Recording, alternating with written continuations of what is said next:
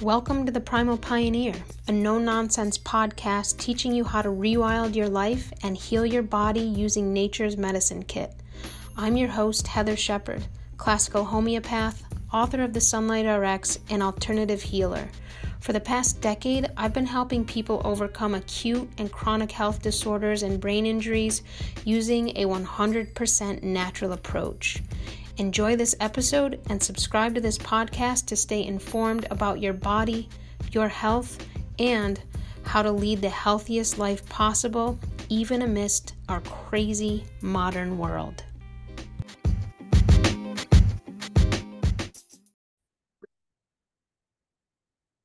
Hey everyone, welcome back.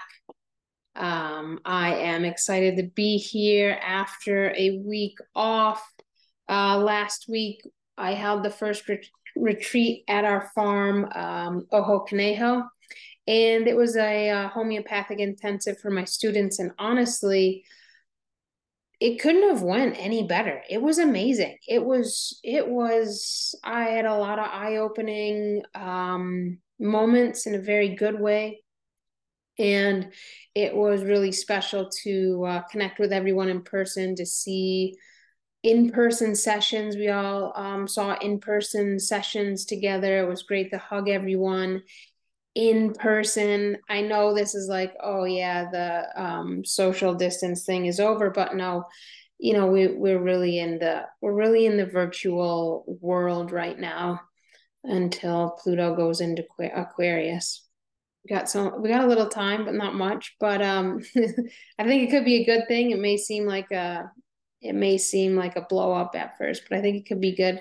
But anyway, I know that the in-person thing may sound old school, but I really think we need to start bringing back more in-person connecting, gathering, eating, teaching, learning, healing, farming, everything. Just add to that list, right? And I've known this. I'm like, yeah, I really want to work towards the in-person, and you all know I talk about it here sometime. I'll mention how I'm going to an in-person practice and so forth, and I'm moving in that direction. But something clicked this weekend around all of that. Literally at the end of the retreat, every single person, you know what they said? They said, I can't believe how much more potent and connected the in-person sessions were. Like hands down, not even, there's no comparison versus virtual. And don't get me wrong, it's amazing to have a virtual option. It's really helpful and people can still get well when seen virtually. I don't want you to get the wrong impression. That's absolutely possible. I wouldn't have a business if it wasn't possible for the past 10 years, right? But something happens in person. There's a palpable difference. And, people open up and you can see their emotions, you can see their mannerisms, you can see their expressions, you can sense and talk about feelings more, and you can see their personalities really come to life in an entirely new way.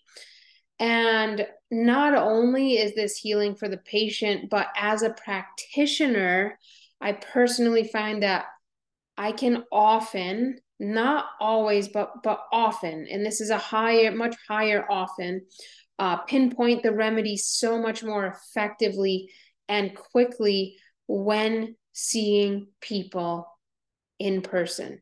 And this weekend, we saw a lot of cases in person. It was like just boom, one after another, boom, boom, boom. And this was a really good example. I need to share this with you all because it was just like we were all cracking up about this at the retreat. But during the retreat, one woman was in the student clinic and I was taking her case in front of the other students. And she was so prepared. It was on point, right? She was so organized. She was ready for her session. She had her notes out. She'd been prepping for this. Her list was there, ready to go through, bullet pointed. It was so on point, so ready to go. And typically, especially virtually, it can take me an hour plus for me to pinpoint the person's remedy. Okay, it could take some time. It's easy to hide behind a screen. It's really easy, but also not just hiding. There's certain aspects of the person you just don't see or feel when you're in person. Well, this woman, literally I could observe her mannerisms, see her interactions, and I've seen this person virtually for almost a year now. Okay, and of course we've been making progress, but this session literally took the cake. And I think if she listens to this session, she's going to be like, oh, that's me. Yep, that was it. But so this woman, she was so ready. She was on point. She was looking at her list. She's sitting in her chair, ready to go, ready to share her case with all of us. And she literally says one sentence of what's going. I don't even think the notes were involved yet. I think I just said, what do you want to work on today? And she said one thing. And I literally knew her remedy. It was like just through observation, from being here, from witnessing, and then adding that one sentence she shared to, it was like, it literally took about 30 seconds to say, oh, like, this is your remedy. This is so your remedy. Now, of course, I was like, I know you took a lot of time putting that list together, and these symptoms are important. Of course, 100%. Share the list with us. Keep going. And I'm just like looking at the students around the room, like, you guys, the remedy, like, it. It's like, right? And so now, not every in-person session is like this, of course, but this case was. And the patients we saw in the clinic last weekend were a much shorter duration. And the picture was much clearer because of this in-person exchange that is literally, there are just some aspects that are impossible to get, to see, to obtain through a screen. And I don't see that many in-person clients right now. I just haven't had time to set up my practice with developing the farm and, my students and work and so forth. So, it hasn't shifted in that direction yet. But within the next couple of weeks, because of this experience, because people get better quicker in that type of environment. And I'm questioning right now if I know that there's a lot of horse shit out there with regard to supplements and this protocol and that and this detox. And we know that. We know it's super saturated with complete BS. And this is why people are like, I do that. People get so hardcore about a thing because they just want to feel better, right? And they do that thing hardcore and maybe they feel a little bit better. But as soon as they don't do that hardcore thing, they feel worse. Or they just don't feel better in general. And I am really, really questioning at this time, is this virtual world, especially around healing, because I know some people go to in-person practitioners and they're like, Heather, they're full of it and it didn't help me seeing them in person. I know it depends on like the modality and the approach and so forth, but maybe I should say from a homeopathic perspective, seeing somebody in person makes a huge difference. And I'm really wondering right now if just in general, with whatever medicine you are choosing to use and not use and so forth, I'm wondering how much the virtual healthcare is actually prolonging somebody's healing, is actually contributing to the issue. We know it's contributing to the issue in terms of Wi-Fi, in terms of screen time and so forth, right? But I know you guys all use Ethernet and have Iris on your computer anyway, but there's something with the personal interaction and connection and witnessing and observing that happens that can only happen in person. So within the next couple of weeks, this whole realization has inspired me to at least put this in-person option available for people. And so you can expect my website to shift a bit over the next couple weeks. And this August, I'm going to be adding in-person sessions. And I'm going to be adding actually functional movement sessions, which if you have an online virtual personal trainer, I'm sure it might be benefiting you in some way, but it's not going to get you as far as you can actually get with in-person stuff. And I'm not going to get into the functional movement stuff here that much. I mentioned it, and I think I did a podcast episode on this topic maybe a month or two ago, maybe a little bit longer, but it was relatively recently, sometime this year. And I'm going to dedicate more podcast episodes to this topic to help support and inspire people around moving in a way that's not CrossFit and like balls to the wall and like, you're basically dead for a week after you do the workout. But functional movement was also a core component, a bonus addition to this past weekend's retreat. And I noticed, one, how much that I miss teaching this, and also how much people need and benefit from it. And so this in-person offering around functional movement will also be up on my site very soon. And I'll share more about this in upcoming weeks as well. Okay, I didn't even mention, today we're going to talk about eye health in the podcast. So, I mean, that's probably an important thing to share here. I'm going to talk about eye health, and I'm going to talk about macular degeneration. I'm going to talk a little bit about retinal detachment. And so I'm going to talk about this topic here on the podcast today. And lastly, before I go there, I want to mention that after hearing what I just shared in the intro here, that you might be thinking, okay, well, how can I join a homeopathic retreat? And that one's a little bit specific. You have to be a student of mine to join the homeopathic retreat. And I'm going to let everyone know right here, I've actually postponed this year's practitioner training until January 2024. There was some scheduling conflicts. There were some things that came up. The date needs to be postponed this year to January 2024. So if you're interested in that, and maybe January works better than September for you, because I was going to launch it this September 2023, actually the date is postponed until January 2024. Okay.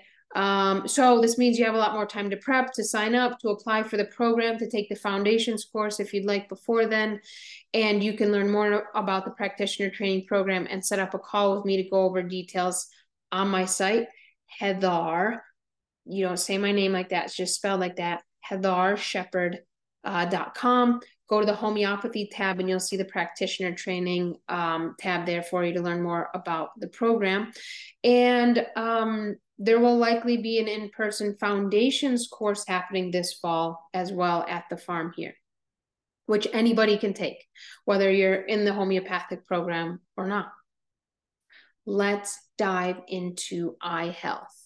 Okay, first, of course, me, this isn't going to come across, this message, around eye health isn't going to be this conventional model where I'm going to tell you to eat more carrots and wear sunglasses and put antibiotic eye drops into your eye or go get steroid shots into your eye. I am not kidding.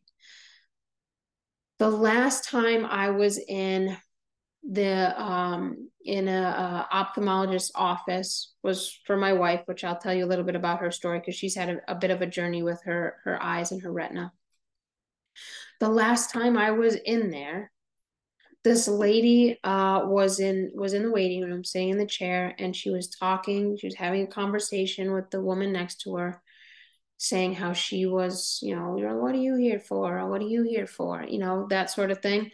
She was there because she had macular degeneration that was advanced, and the doctor's solution to that issue was for her to come every month or two to get steroid shots in her eye.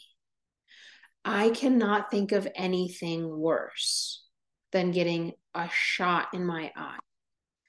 Anyway, that's not going to be helpful, or that's not going to be my approach. I think you know that about me. You're like, obviously, Heather, we know you're not going to talk about that. So the health of your eyes plays a major role in the overall health of your body. So eye health isn't just necessary and okay and a good idea for your eyes. It is, of course, obviously, but it's also a very beneficial practice or thing for the health of your entire body. I want to talk about that. But your hormones, your metabolism, your energy levels, your sleep patterns, your fertility is largely dictated, or at least highly influenced, by the health and state of your eyes.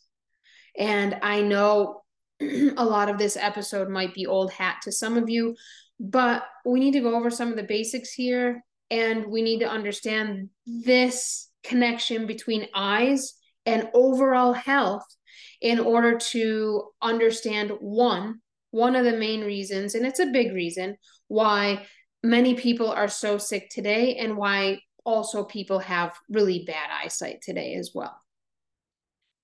So for those of you who might be hearing this connection between the eyes and the overall health of the body for the first time, you might be thinking, okay, yeah, sure, Heather, I'd like to know how that works. So don't worry, I'm going to tell you.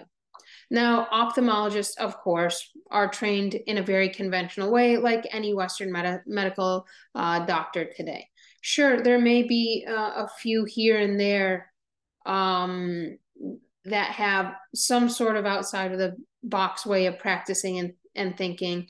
But for the most part, ophthalmologists are trained in a very conventional way. You walk into their office, you get your eye exam. They're going to tell you you need glasses. They're going to tell you you need contacts. They're going to tell you you need this and that. They're going to tell you you need LASIK. They're going to tell you all of these things. LASIK, please don't do it. If you've done it, okay, let it wear off, because it will over time.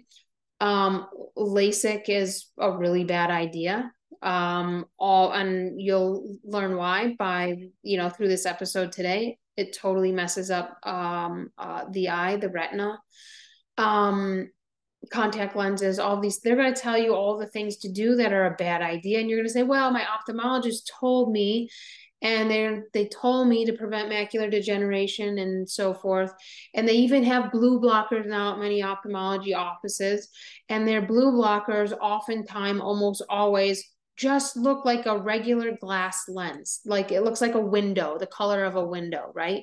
Those are not blue blockers. They're not going to block nearly enough blue light that needs to be blocked from artificial sources. So you can say, yeah, sure, thank you. You can just go to the ophthalmologist, your ophthalmologist, if you want to check up, or if you want to see how your eyes are doing, if that's your thing and you're concerned about it, please, do that. Just take their recommendations with a grain of salt. Unless you're, legally blind or nearly blind, then, I'll talk about a little bit more about contact lens and glasses as we get into the episode. But just know, you're going to see your ophthalmologist. Go for if you want to see what your eye prescription is. If you have some sort of issue come up, you're seeing more floaters. And if you see more and more floaters, this could be a sign that your retina is detaching. So that actually could be a very helpful thing to go in and see your ophthalmologist about. Or let's say you see a black line, like half of your vision is lost. That is a sign that your retina has actually fully detached.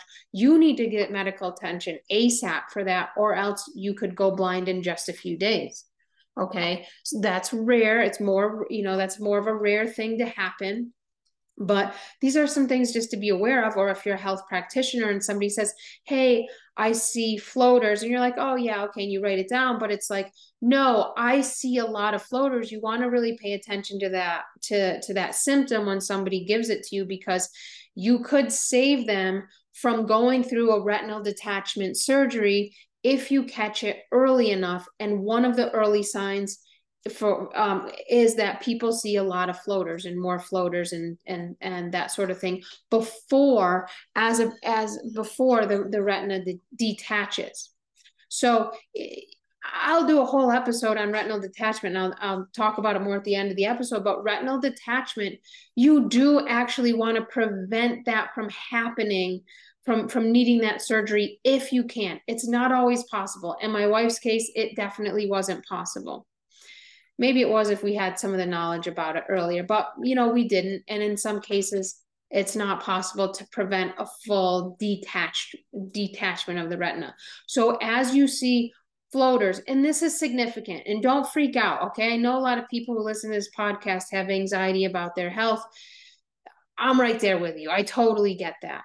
But, a few floaters, okay, if you're seeing them daily and they're getting worse, go to your ophthalmologist, just get it checked out. They say you're fine, or they say, hey, you have a partial tear in your retina. That's a good time to get laser. That's a good time because it's going to prevent your retina from fully detaching and then having to go through that very invasive surgery.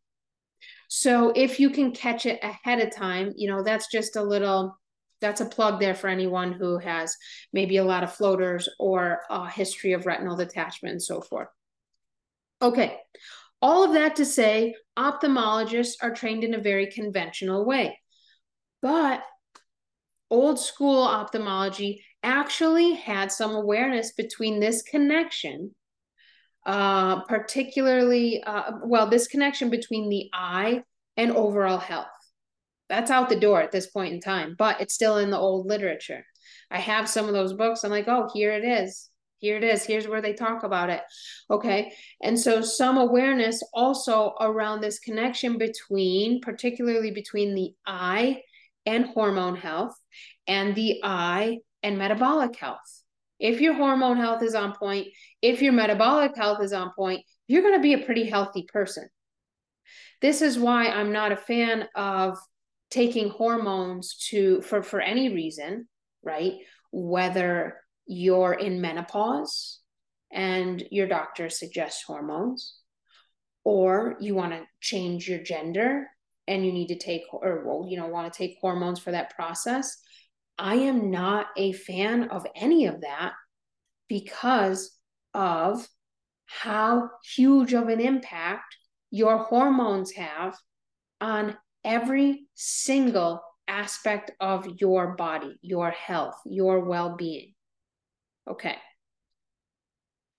So, old school ophthalmology had this awareness between the connection between the eye and the hormones and the eye and metabolic health. Okay. You can find in some of the quote unquote dated literature, literally anatomical references that make this connection. And you can see it.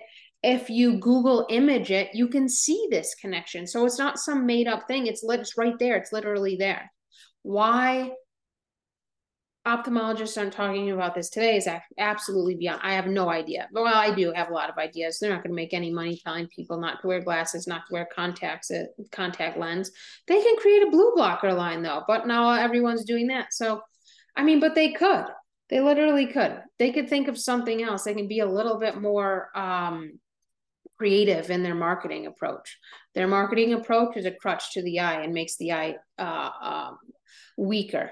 It compromises eye health, actually. Okay, so this one way we see this reference in that literature is the mention of this pathway called the retinal hypothalamic tract.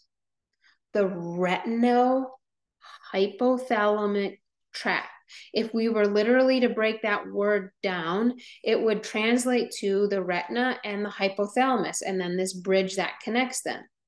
And there's this tract that connects them. It connects the eye, the retina, with this major endocrine organ, the hypothalamus. Okay, so right there, just by using common sense, tells us that what happens to the retina influences the hormones. Right there. That word, the retinal hypothalamic tract, is not in modern day literature. Not that I've read or when I've talked to other ophthalmologists about it. No, they're like, what? Oh yeah, that thing. We learned an anatomy one, yeah, whatever. So, for some reasons, modern day ophthalmologists have lost sight of this connection. I have no idea how ophthalmologists practice today and don't take this connection into consideration. It is a major influential factor, not only on eye health, but on the health of the entire body and the hormones and the metabolism and your circadian rhythm. It could be such a game changer if they understood and taught this connection to their patients. I'm not trying to sound elitist here. I'm just reading, I'm reading their stuff. I'm literally just looking at what they look at, right? And other people have too. I'm not making this, this isn't just me. There's a lot of people in the circadian world who know this connection and talk about this connection, and many of them are doctors. So, we would have a lot less macular degeneration. We would have people with a lot better vision. We would have a lot less cataracts, a lot less eye issues in general, if they knew about this connection, took the connection seriously, and then applied it to their practice. So this tract connects the retina and the hypothalamus, and along this tract is the SCN, the suprachiasmatic nucleus, and this is the SCN is located near the front of the hypothalamus. I know it's a little sciencey, but this is relatively important. It's foundational to our health, honestly, not just eye health, overall health. So this tract that connects the retina and the hypothalamus, and then along this tract, right at the front of the hypothalamus, is the SCN. Okay, and the main function of the SCN is to register the type of light that comes through the retina. So hey, the retina sees sunrise. Oh, it's daytime. It's early morning, and so the SCN receives this message. And so, for example, when the SCN receives that message via the light that hits the retina, that message travels to the SCN, right? And then it says to the hypothalamus, hey, there's red light, there's blue light at sunrise. It's this color temperature, it's this brightness. Okay, so start releasing cortisol. Start this process. Okay, your retina facilitated that message, and that is the foundation of your hormones and your metabolism. We're supposed to be hungry at breakfast. If you skip breakfast, watch the sunrise and stop skipping breakfast. You don't have to eat immediately when you wake up, but within an hour, really good idea, really beneficial idea to do that. So the SCN is your main circadian hub. It does so, it regulates your circadian rhythms, your circadian biology, by registering, by taking that information that the retina sends to it, and that message is sent via light. It's a photo message. Your retina takes that in. This isn't stuff I'm making up. You're like, that sounds woo-woo. Well, just Google the retina and it'll tell you it's a photo regulator. So if Google says it, I mean, you know, they're not woo-woo. Google isn't woo-woo. There's a t-shirt. So depending on the time of day and depending on the season, depending on the brightness of the light, the SCN will receive this photo signal via the retina, and then it's going to signal to one of the main endocrine organs, the hypothalamus, hey, this is the light temperature, the color, the brightness, the time of, you know, that the retina just sent to us. And it will literally then release certain hormones and certain metabolic signals depending on the color, temperature, and the brightness of the light that the retina took in and sent back to the SCN, to the hypothalamus. So for example, this includes metabolic signals around hunger and satiation. So if somebody has a hard time with nighttime eating and they have to eat at night, my first question is, are you watching the sunrise? If you're not watching the sunrise, now there could be, of course, like that's not the only reason, all right? It really bothers me when people are like, this is why. It's the only reason why. This is the only thing. It's never one thing. It's never one thing.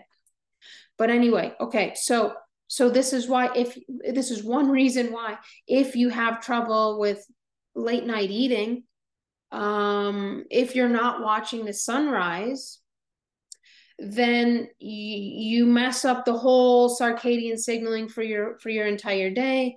Your hunger, satiation, signaling is off track. Your hormones are off track, and so the single where I would start, and the easiest and the most cost-effective way to start around if you're having issues with nighttime eating, is to get up and watch the sunrise in the morning on a consistent and regular basis, and see what that does for you. See if that does anything.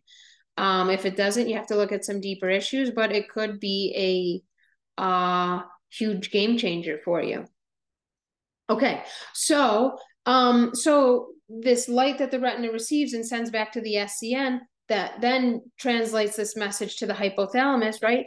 Helps to regulate hunger, satiation, sleep-wake cycles, when to release melatonin, when to release cortisol, what aromatic amino acids to produce, what gut microbiome bacteria to signal and trigger to produce to send that message then along the gut-brain axis. Okay, so it's a big deal. The light your eyes receive is a big deal in orchestrating literally every single function that takes place in your body. The SCN is one of the main circadian regulating hubs in your bodies. It sets your body's circadian rhythm, right? I talked about that. And this is literally, if you're going to set a foundation for your health before trying a parasite cleanse, a mold detox, before doing a whole supplement regimen, before going to a naturopath and spending half of your life savings, literally just practice the Sunlight RX, because this is going to get your SCN, your circadian rhythm, on point. Okay, so this is a foundation, where to start. Now, it may not be a panacea for everyone, especially modern people, and I talk about why on the podcast, right? Because we use a lot of suppressive therapies and have a lot of trauma, and we need a lot of other resources to then, add on to the foundation of the Sunlight RX, right? But that's a foundation. Start there. You need to have that in place then before trying all these other things. That foundation is very important to have in place, the Sunlight RX. So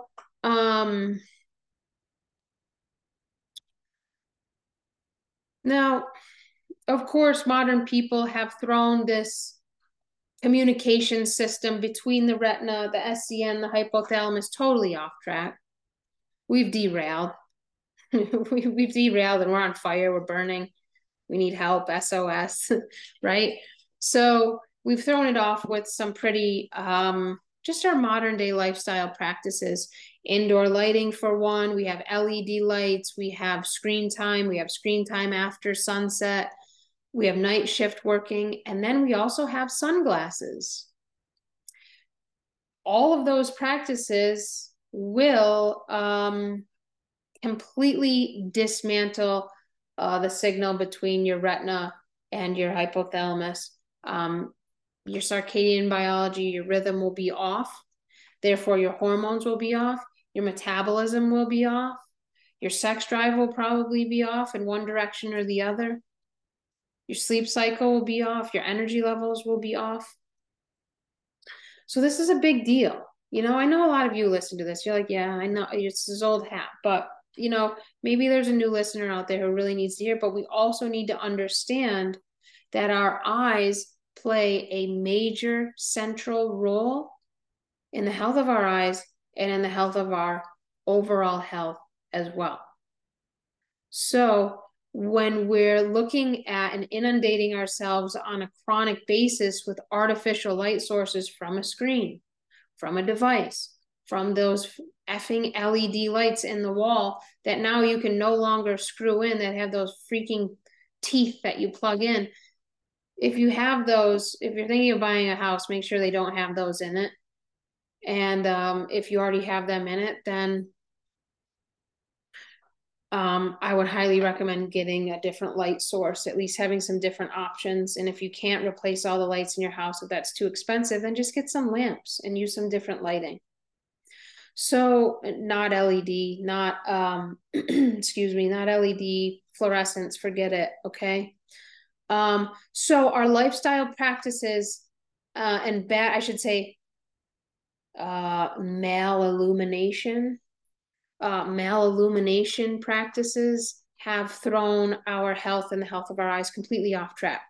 So, and then this sends mixed messages, confusing, chaotic messages, your retina to your SCN to your hypothalamus. And so then you have a chaotic, and your whole organism is in chaos just from that, literally. We got too much other shit to worry about throwing our health off. We don't want to have to. Light can be the easiest thing we can control. Right now, at least. It's the easiest thing we can be in charge of. So, and it's the most cost effective as well, with a huge return. A huge return. Okay, so, you know, if this information is eye-opening to you at this point, you can take a deep dive into, I actually just recently created a workshop, the Sunlight RX workshop. It's about 60 minutes. It's a pre-recorded PowerPoint where I take you through how to use sunlight, how to incorporate the Sunlight RX into your life in order to support your health and support your eye health and your overall health and so forth. And yes, I talk about all the myths around sunlight and cancer and how to prevent that and so forth. So you can go to my site, heatharshepard.com, go to the sunlight tab, and you'll see the Sunlight RX workshop. Highly, highly recommend it if this is new, eye-opening information to you. If this is new information to you or you want to learn more about it, that workshop for like $40-something will change your life. And if it doesn't, tell me and I'll send the money back to you. So basic 101 when it comes to your health, including your eye health, which I'm going to transition to talking more specifically about eye health here in just a minute. But is one, don't wear sunglasses. That message, you can wear sunglasses after, you know, at nighttime if you want. But don't wear them during the day. Basically do the opposite of everything they tell you to do. One thing is sunglasses. So sunglasses that are on your eyes, it's a dark tint. Then the message, the light message your retina gets is, hey, it's nighttime. We're moving towards nighttime. So then what happens is it sends that light message, that dark message to the SCN, which signals to the hypothalamus, hey, it seems to be nighttime out. So let's trickle down. Let's start pausing the release of cortisol, which when you see sunlight, that your retina is going to send the cortisol message to your hypothalamus. Hey, it's daytime. More cortisol needs to be pumped out. And there's many reasons for that. Prevent sunburns, gives you energy, helps you detox, free radical remover, the bad guys. We don't want cortisol to be released after sunset, but most people today wear sunglasses during the day, which then triggers them to release less cortisol, and it triggers them to release more melatonin during the day, which we don't want to do that. That'll destroy your hormones and your metabolic health. That's a sure way to do that. So sunglasses send that message, that dark message, to your endocrine glands. And then your endocrine glands think, oh, wow, nighttime, get the melatonin going. And then you don't have any energy during the day. You feel sleepy, but here comes nighttime. And what happens is you're inside, we're doing the Netflix thing, we're looking at a screen. So we're literally giving our brain, our retina, our endocrine organs, the opposite message that it needs to function optimally. So we're looking at a screen after sunset and when it's dark and it's blasting us, and the color temperature of that screen is literally the color temperature of what it is outside at summer solstice. It's time for bed, not for like summer solstice, right? It's not time to be outside, and it's time for sleeping, healing, melatonin, regeneration, etc., right? But we are giving literally the exact opposite message to our body when we do that. When we do that single practice. Millions of people today do that practice. Sunglasses during the day, screen time, especially all day, but also at night. And so that right there is the biggest hormone and metabolic disruptor that we expose ourselves to on a daily basis. So basic 101 when it comes to your health, don't wear sunglasses. Get rid of your artificial indoor lights. Get rid of them. What do you use? Use incandescents, use halogens, use amber bulbs, use red light at night. Then also practice the Sunlight RX. Either get the ebook or take the workshop if you don't know what that is and how to do it. It's literally the most affordable thing you can do for your health. Stop looking at a screen as much. I know we all kind of have to at this point in time. Hey, I'm going to tell you, when Pluto goes into Aquarius, you can forget looking at a screen for that long. I don't think it's going to go well for the Russians and the aliens are going to take down the electrical grid, AKA our government. So, oh my gosh, I was trying to be so good today and be like, how can I get this video to stay on YouTube? That probably just crushed it right there. It's probably over with that one. All right, we'll see how that goes. Okay, so reduce your screen time, particularly after sunset. And of course, wear your red-blue blockers if you're looking at a screen after sunset. I know this is basic 101. You probably know it, but if you don't, hey, take this as a pot of gold and run with it. I get my blue blockers from, oh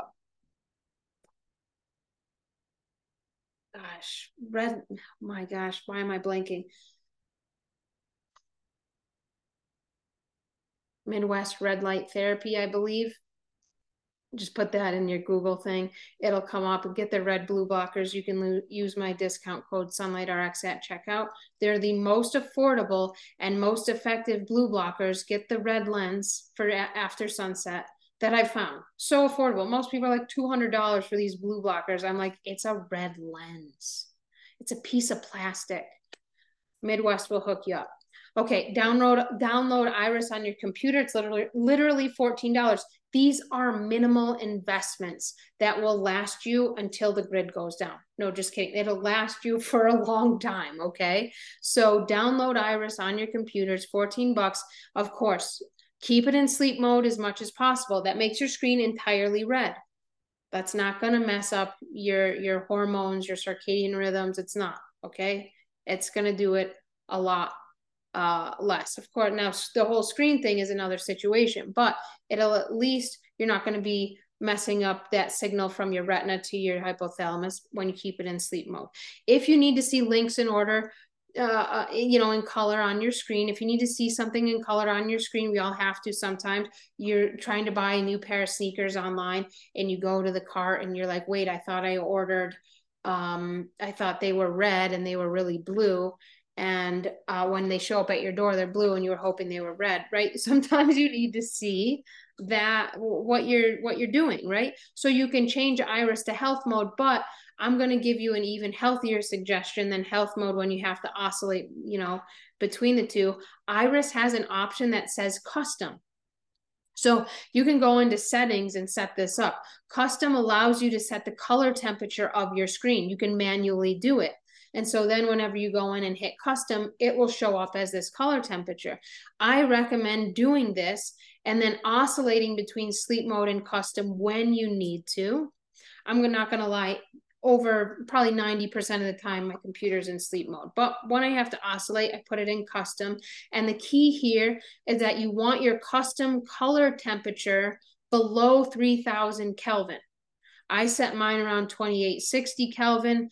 This will protect your circadian biology even more. I recommend that. Okay, let's tie all of this into eye health. There's a few people in the US who have macular degeneration. It's about 30 million, okay? And 1 out of every 100 Americans over the age of 50 have a vision-threatening version of macular degeneration. Macular degeneration is primarily a retinal issue. Your retina has weakened, it's compromised, it's not functioning optimally.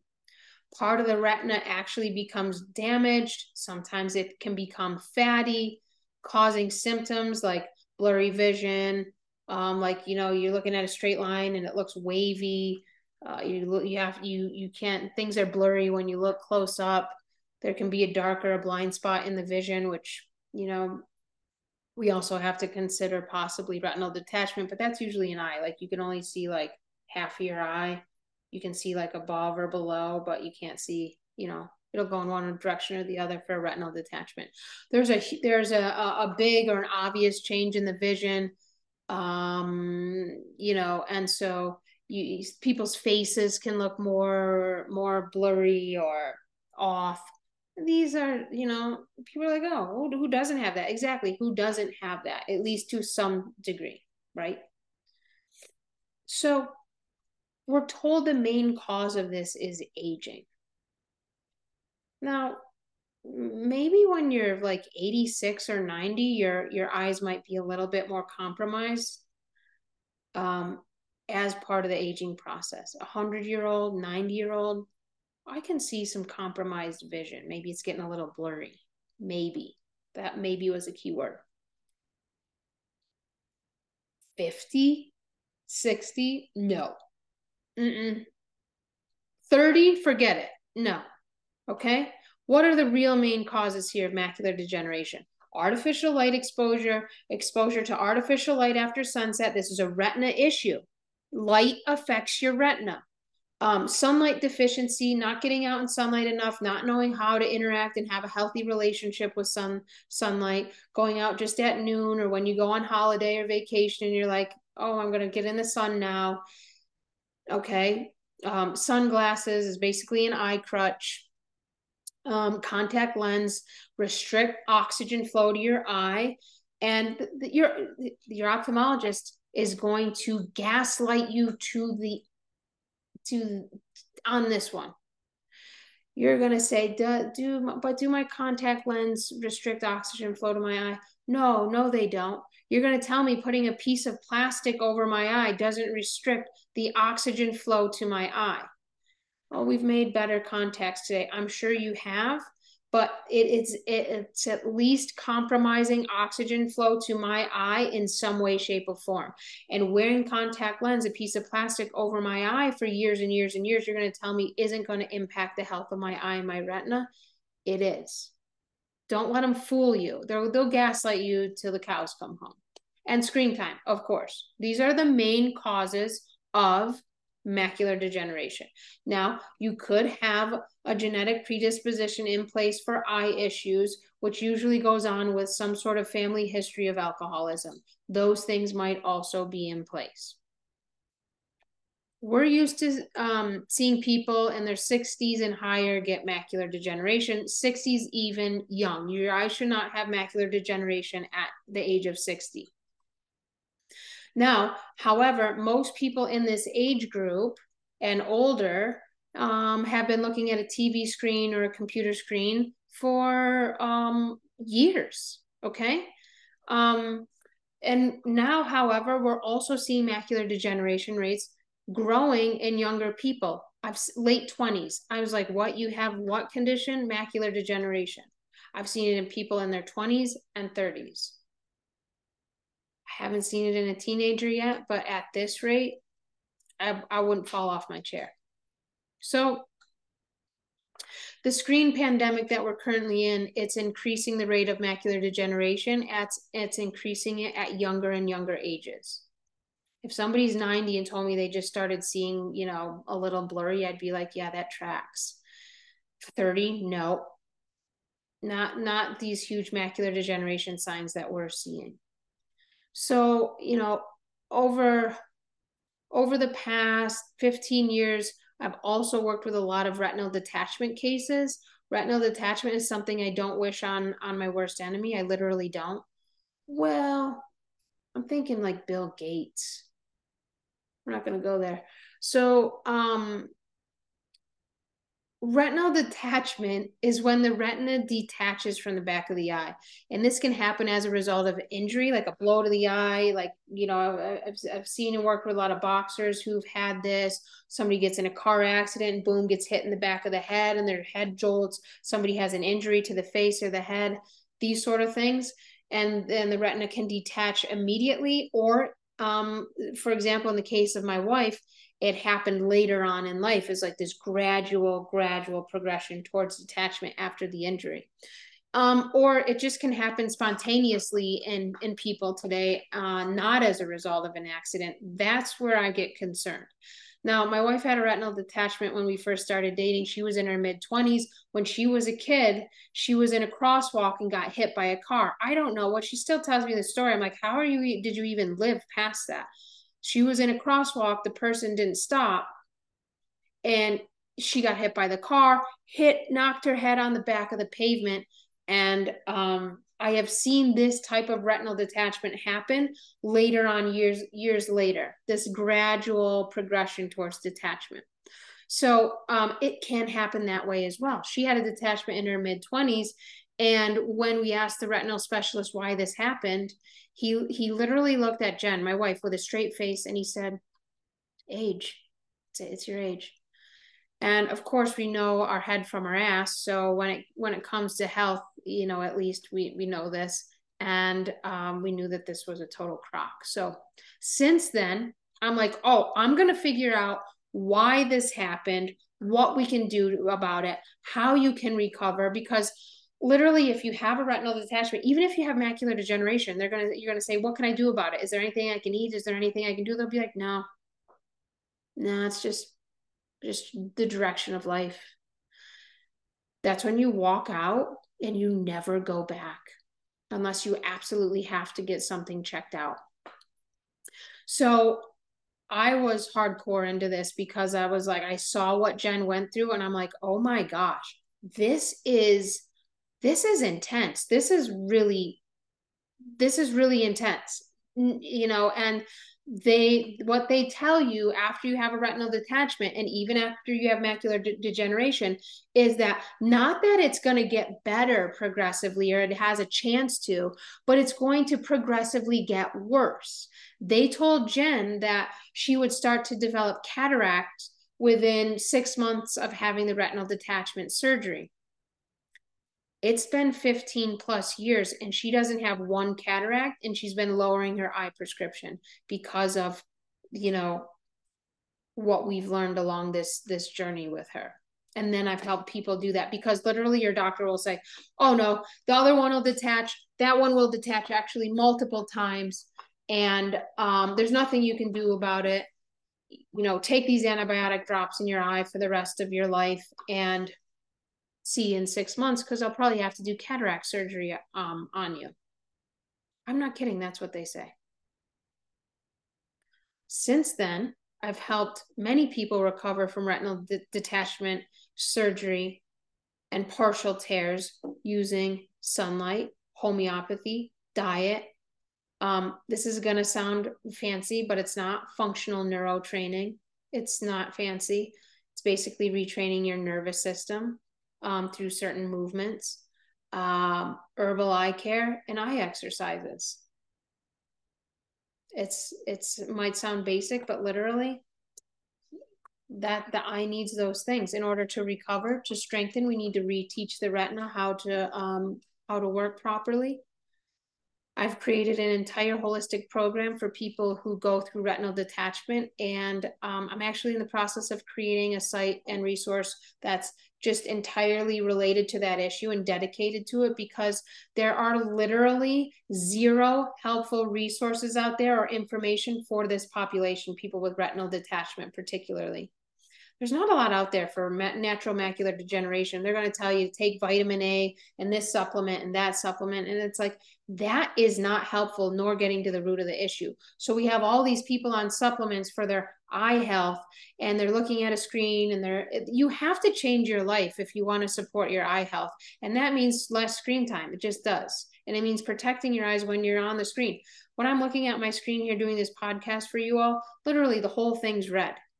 It's red. I'm not gonna compromise my health by, for Apple. I'm not gonna do it.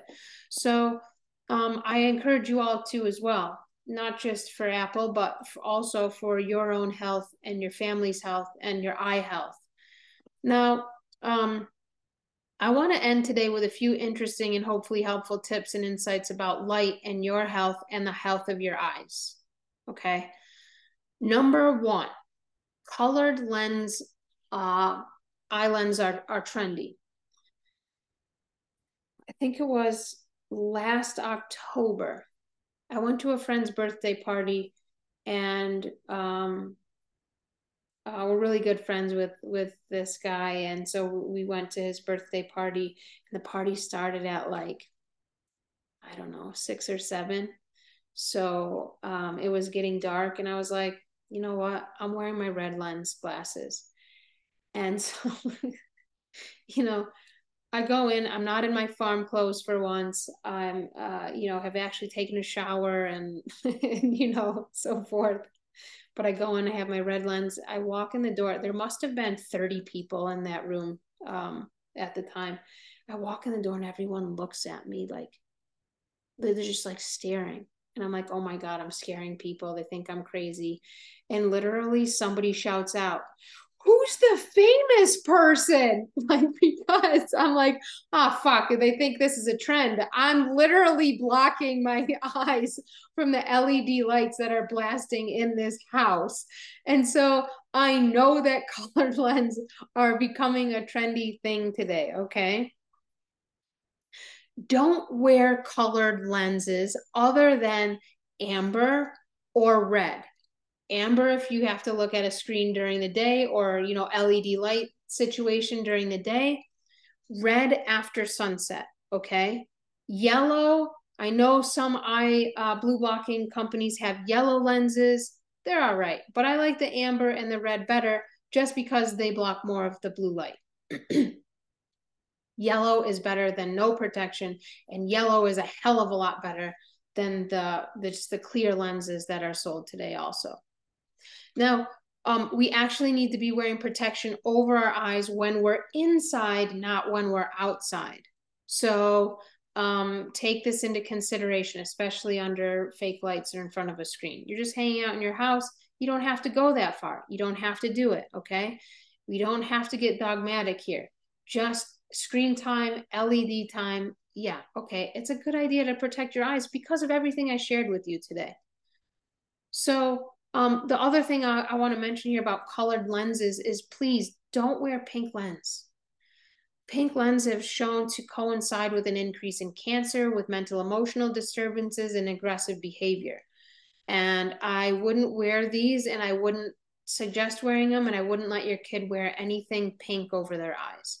I know it could be like fun, but I don't know where your pink lenses went. They had to go by, right? I just don't do that. Okay, train yourself out of your glasses, or at least train yourself into a lower eye prescription. And I know this isn't always possible. My wife literally needs to wear glasses because she can't see very far in front of her. She has her myopia is strong. I know some people's are very strong. Okay, but at least you can work on gradually lowering your eye prescription. We want to try to go down and not up. Many people, after they practice the Sunlight RX, they change their diet. They're eating more fat. They're eating less sugar. They're eating more meat. They're protecting themselves against artificial light. They go into their doctor just by doing that, their ophthalmologist, and their eye prescription has lowered. They're like, oh, I don't know what I did. Those things have the potential to lower your eye prescription. I have seen many people have that experience after incorporating these things into their lifestyle. Now for me, my eye prescription is very low. After my wife had a retinal detachment, I said, fuck this. I'm not wearing contacts ever again or glasses. And I literally threw them away. I haven't worn them since. My eyes have gotten better. Yeah, things are a little blurry if I look far away. Can I still see? Can I still manage? Am I training my eyes to get better? Absolutely. So train yourself out of your glasses, not into a higher prescription, and start training yourself. At least wear them less, even if you're legally blind. At least just try wearing them less. Do the Sunlight RX. You'll be shocked, I think, at even a little bit of a noticeable difference. So get rid of your contacts. If you use contacts, I would recommend swapping to glasses if you need to wear something, okay? So get rid of contacts, swap for glasses. Hey, I don't like a trend, but glasses, they have some cool looking glasses right now. Get some cool looking glasses. Highly recommend that over contacts. What else? Okay, screen time. We know it's a silent killer for the eyes, and in my opinion, it causes the condition that we have labeled skin cancer, which technically isn't really a cancer at all. But screen time does something very interesting to the eye. For one thing I'll mention here is that we're always looking up close at this thing. And the screen, the way it's designed, we blink less, so we get dry eye more. And so when our eyes are dry, there's less oxygen that goes to the eye. When there's less oxygen that goes to the eye, there's more free radicals that can get into the eye. The eye is more susceptible to injury and damage, and it becomes more compromised. And there's less water flow in the eye, which means there's less electrons in the eye. All of that from just looking at a screen and not blinking as much. Looking at a screen, you will blink less. Even if you try, you'll lose track of things in 10 minutes and you'll be like, oh shit, I forgot to blink. So that's number one. But number two, you're looking very close up. And so most people today, their eyes are trained only to look at objects that are right in front of them. This is why people can't see you far away that well.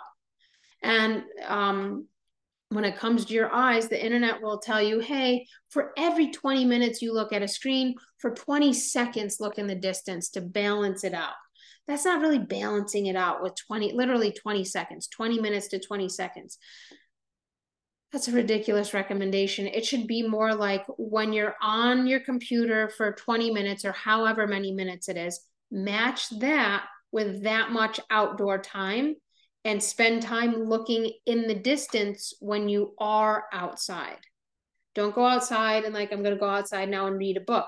That could be amazing and you're outside and you should do that.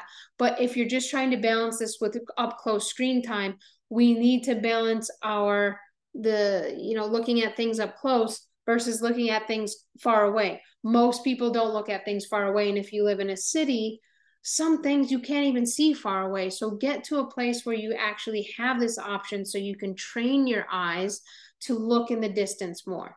It's really healthy. It's a good practice for your eyes. I think that is all I will say about light health and eye health for today. We'll see you next week.